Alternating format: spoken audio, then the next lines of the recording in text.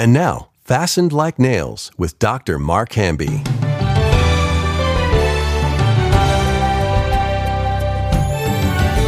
Mark, isn't it amazing David knows when to stand up and say, no, I'm going to do the right thing. I'm not going to do this to Saul and dishonor him. Mm-hmm. But he also knows when to bow down and humble himself. Mm-hmm. And I think oftentimes the hardest thing in the world to do is to stand up and bow down. Mm-hmm. Like, I'm thinking about that meeting with your pastor, your senior pastor years ago. Mm-hmm. You thought that was a difficult meeting. Think about this meeting. Mm-hmm.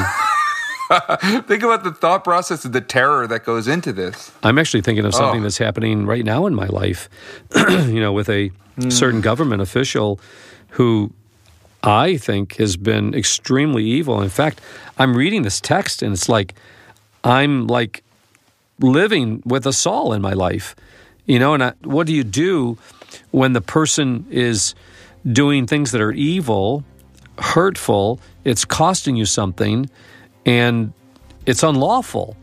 What do you do? Is there a time that you do have to stand up for yourself? And then I read this text, and I'm like, wow,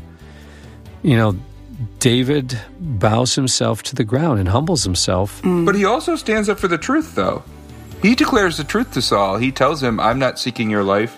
I'm not out here to get you. I mean, wow. He's not just rolling over here. He's talking and he's speaking the truth here.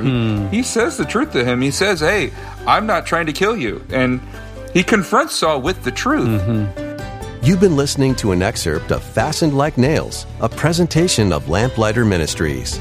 To hear the full podcast, visit lamplighter.net/podcast.